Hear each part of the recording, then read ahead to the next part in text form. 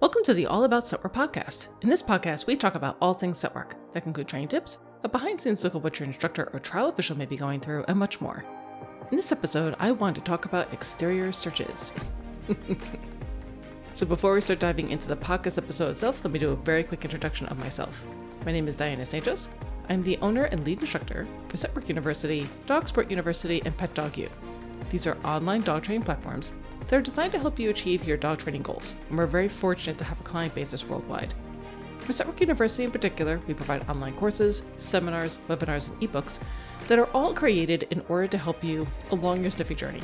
So whether you're just getting started in set work, looking to develop some more advanced skills, if you're interested in trialing, or you're already trialing but trying to finesse some of the skills for either yourself or your dog, we likely have a training solution for you.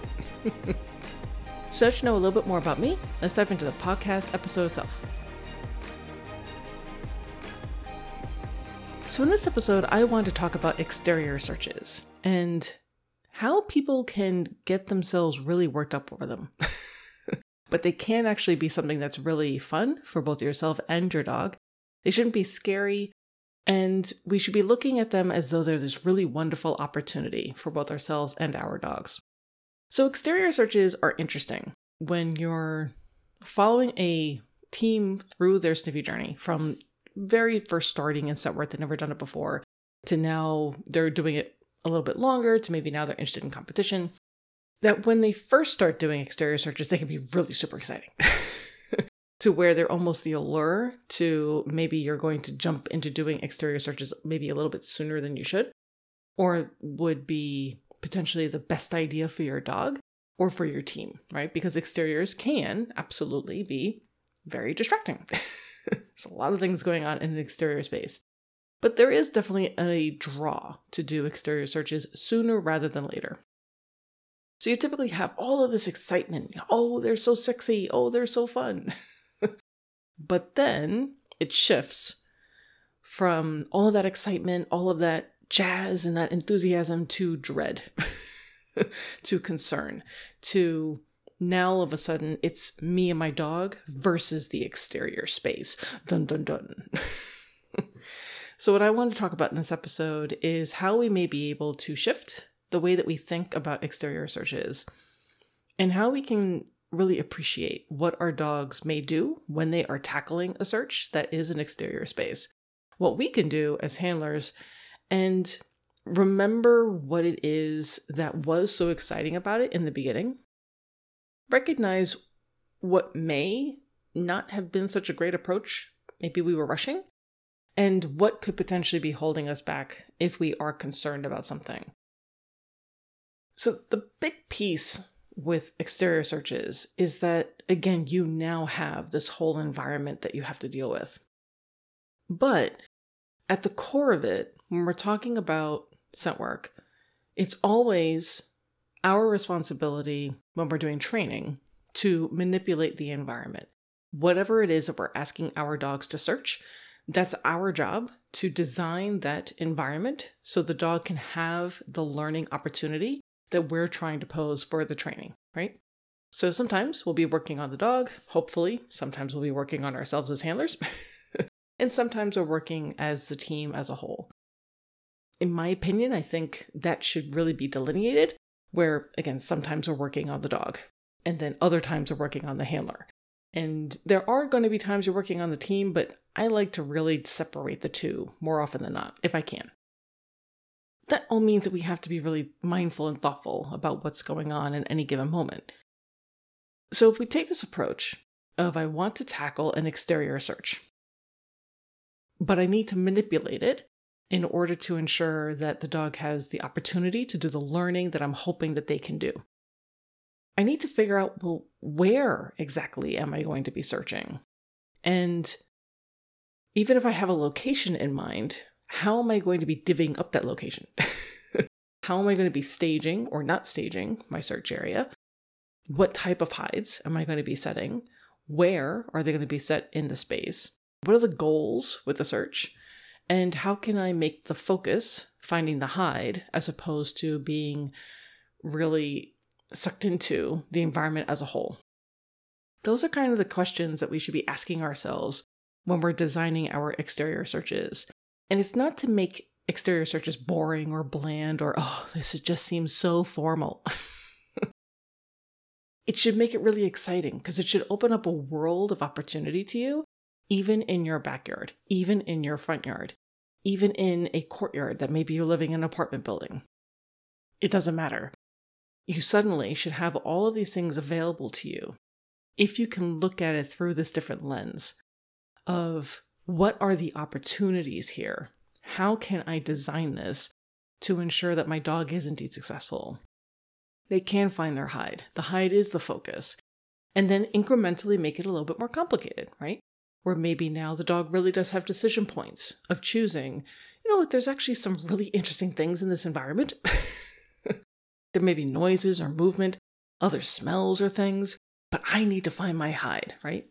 But we probably shouldn't jump to that type of really exciting, distracting choice point. We have to work our way up to that incrementally. And what I've seen in my career is people typically, when they think of exteriors, they immediately think what I would consider like a upper level novel field trip location, a public park or a dog friendly business or something like that. Something that's like really super exciting, potentially really novel, lots of things to grab your dog's attention. And then they put a hide out there. And that may be like a very early type of exterior search. And maybe the dog finds the hide, but they may have been really invested in the environment first. And then the dog maybe stumbles upon the hide and then they get rewarded. Well, we just rewarded that. We're building that into our training. That's kind of an issue. So what I've been trying to encourage clients to think about when we're talking about exterior searches is that I still want you to be excited about them. They are really, really fun. But you can leverage things that are within your control for quite some time to build a ton of skills for both your dog and yourself and the team as a whole, just inside of a backyard, and then just inside of a front yard, and then just at a family member's or a friend's house, just at the training center that maybe you take other classes with. And then you can start venturing to other places as well, which is also very, very important, which we're going to talk about in a second. But knowing that you don't have to go to like Times Square, New York City, in order to do a quote unquote real exterior search. You could potentially work up to that if you wanted to, but I don't think that you should be starting there if you can avoid it. If you live in Times Square, then, even I would say you still have options. But the point being is, I think that a lot of people shoot themselves in the foot early on in their training because they're so excited to do exteriors that they set up exterior searches that are way too difficult. And then they start noticing problems. So then the handler starts attaching all of that negative experience, all that emotional learning of my dog either isn't finding the hide, maybe they're marking, maybe they're getting really distracted by something, whatever the case may be.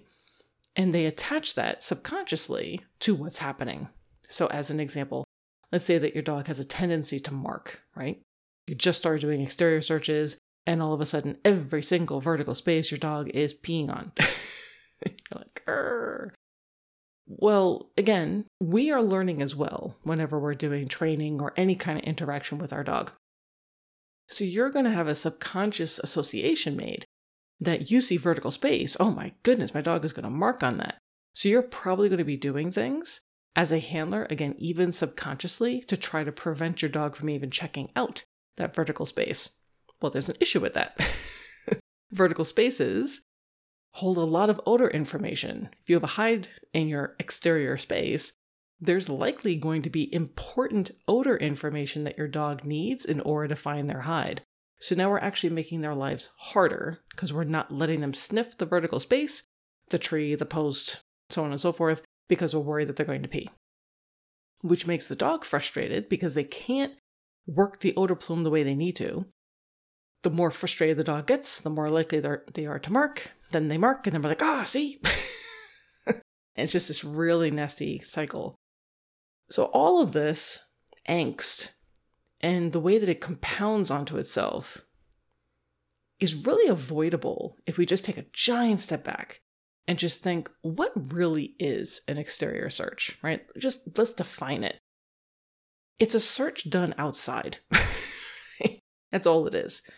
But it is probably one of the more difficult types of searches because you are quite literally put up against the environment. And this is where you need to really engage your training chops so that you can look at a space and say, what are the factors that I have to contend with? And in my opinion, not stand there and be like, who am I up against? It's more of what colors are on my palette that I'm going to paint my picture with that is my training picture for my dog. That's why for me, I find it really exciting because it's not as though they're challenges, they're opportunities. They're things that I can play with for different types of searches and setups for my dog. So right now I have my new little terrier, Ozzy, who is a blast. He's so much fun. And we are right now doing exterior searches, hunting for primary. He's hunting for food. And we've just been playing around with it. And he's awesome. He's so good. And because he's self-rewarding, I don't have to worry about any kind of issues where, well, did he get close enough? All of that stuff. It's really easy. He finds the treat. He eats the treat. It doesn't get any easier. He finds a toy. He gets the toy. We play with the toy. It's so simple. There's nothing as far as getting in the way of, well, was that close enough? Does that count? What do I do? Like, I don't have to do any of that. But I can pick actual locations where I would put quote unquote real hides or odor hides later on in our training. And I can see what he does in finding his primary, be it food and or toys, because he does both. And I can see the type of hunter that he is. What direction in the space does he like to go? What effect does the sun and the shade have? Where is the airflow going typically in these different areas of our yard? Because I'm just searching in our backyard. What effect does my body movement have? How independent is he as he's searching? Is he looking to me? Is he asking me any questions? When we first started, he did. Now he doesn't. Just off to the races and finding his stuff. And he's really, really good at it. But the point being is that I can still leverage a bunch of things in our yard where right now I'm not staging at all. I'm just using things the way that they are. Different landscaping, planters, patio furniture, just the way it normally looks.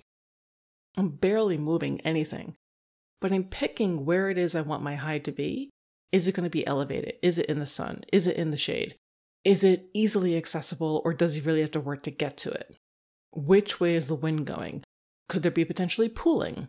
How long am I going to have it set out before he is released to go search? Am I going to have a plain type of hide? And what I mean by that is a plane hide, not the one in the sky.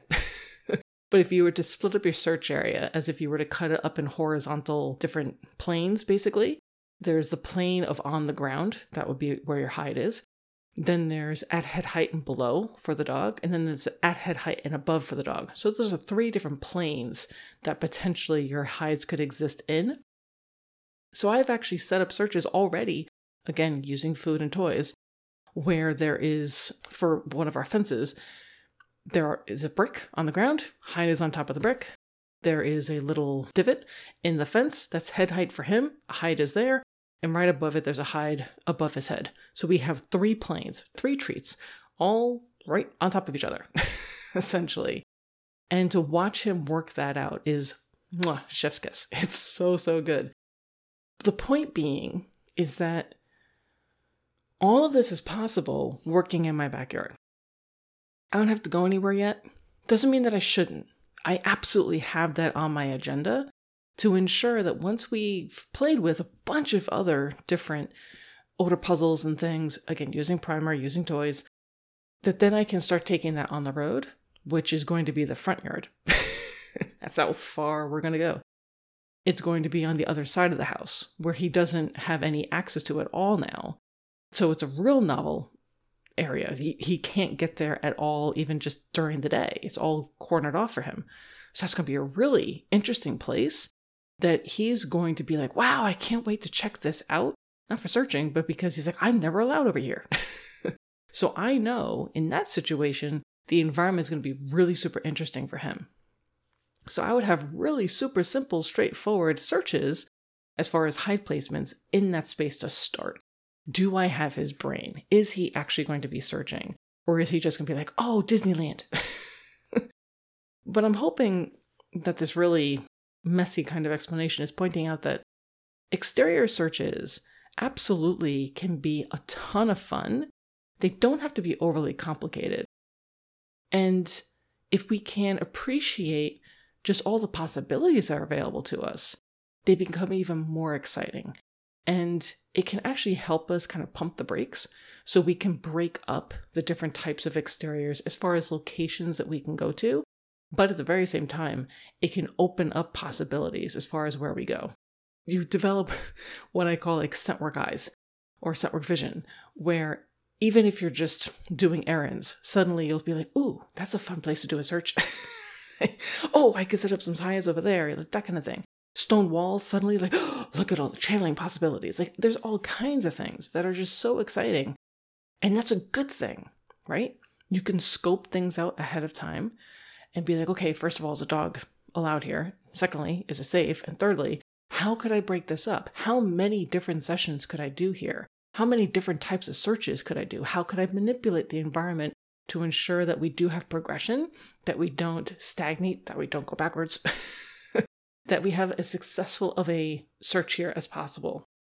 And particularly if you're interested in competition, those field trip searches are so incredibly important. You need to make certain that your dog does have the capability of searching in your backyard, in the front yard, at the friend's house, at the family's house, at the training center, at the dog-friendly business, at the park, and so on.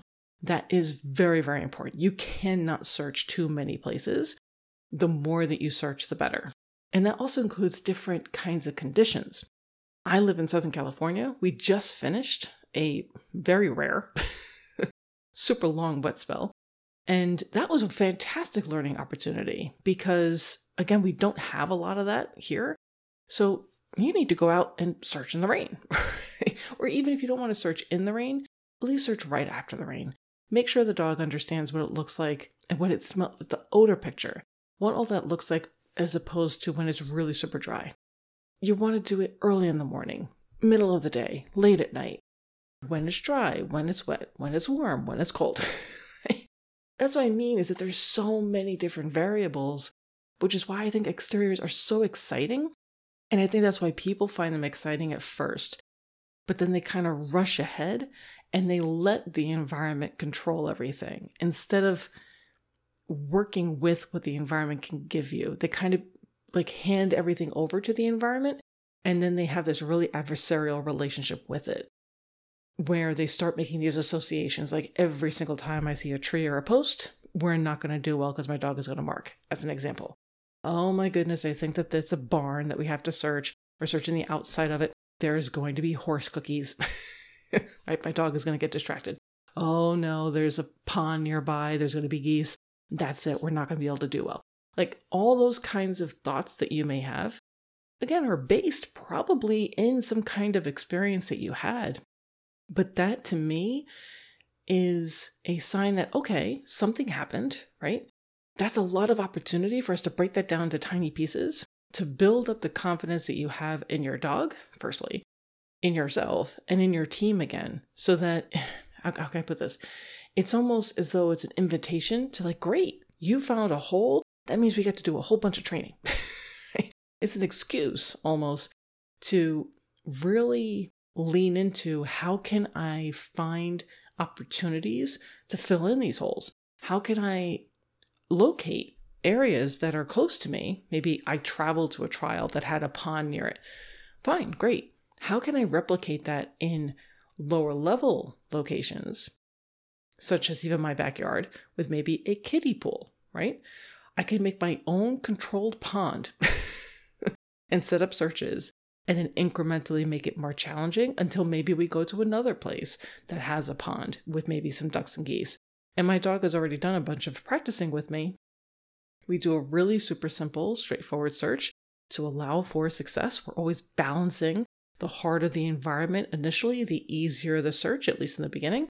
And then we work incrementally from there. And sure enough, my dog is totally fine doing searches where there's ponds now. Great. That's what I mean about exterior searches. That's why I find them so exciting, is just the breadth of possibility and the opportunity for me to look at a space and be like, how can I use this space? What is this space going to offer me? As opposed to, oh, what is this space going to throw at me? And that's a really interesting dynamic for me personally, because I am not an optimist at all. I'm very much a pessimist. So for me to look at it this way is actually kind of strange for my personality type. But I do find it very exciting when I'm doing exterior searches. So I'm hoping that if you do tackle exteriors, or you have an experience with exteriors that maybe is 50-50, or potentially you're doing competitions at the upper levels, you're like, oh, I don't know what is going to throw at us next time, that this at least gives you an idea of how you may be able to look at it a little bit differently and reignite that excitement, that initial excitement that you may have had when you very first started in scent work. I think if we all can just recapture that initial excitement, it will help us so much. Because that's why we play the game with the dogs to begin with, is because it was fun and it was exciting. Our dogs also absolutely love the game, which is why we should be doing it. So if you are interested in learning a little bit more about what all of this using of the environment really looks like, or how you may be able to apply that to your dog, I recently just did a webinar called the Conquering the Environment in Scent Work webinar, where I talk about some of these things in a little bit more detail and lay out some exercises you may want to try. If you are already doing searches with your dog and you're looking for a little bit more guidance as far as maybe field trip searches, as an example, we do offer through Scent Work University the exteriors and field trips with either primary or birch courses, which are 6-week courses, but again, we literally walk you through how you may be able to do this and break them up between very controlled environment like your backyard or your front yard, to a entry-level novel location like a friend's house or a training center, to an upper-level novel location like a dog-friendly business or a park or something of the like. I may be able to go along a little bit more incremental progression to ensure that you and your dog are successful. So I'll make certain that there are links for all of those inside the podcast listing that will be listed on our website, as well as our social media, in case you guys want to check those things out. I also just wanted to point out that we have been so incredibly fortunate to have some really outstanding speakers come to Scent Work University for this past month in January. We're just about to wrap it up. They have put on some amazing webinars, truly. We had Dana Zinn come in and talk about the second part for her All About the Box, a detailed look in containers webinar. We had Michelle Ellertson come in to talk about the threshold hides, how we may be able to tackle those with a very detailed training plan. Oh, so good. And then Judith Guthrie has just been hitting it out of the park. She had 2 different webinars she's put on for us so far. She did the Fearless Open Areas with Confidence webinar, which again, so good. And her latest webinar was odor concentrations. That is something that truly anyone and everyone who is doing scent work should take. I'm not overstating this. If you're a handler, if you're a trainer, if you are an instructor, if you are a trial official, she breaks down all the various things about what is source, what is sourcing, odor molecules, odor thresholds, convergence. It is so good. You definitely want to check it out. So I will have links for those webinars as well for the podcasts where we post our podcasts on our website. But we have a whole bunch more coming up. Again, we are incredibly fortunate to have such talented people share their expertise with our clients, and we're adding more.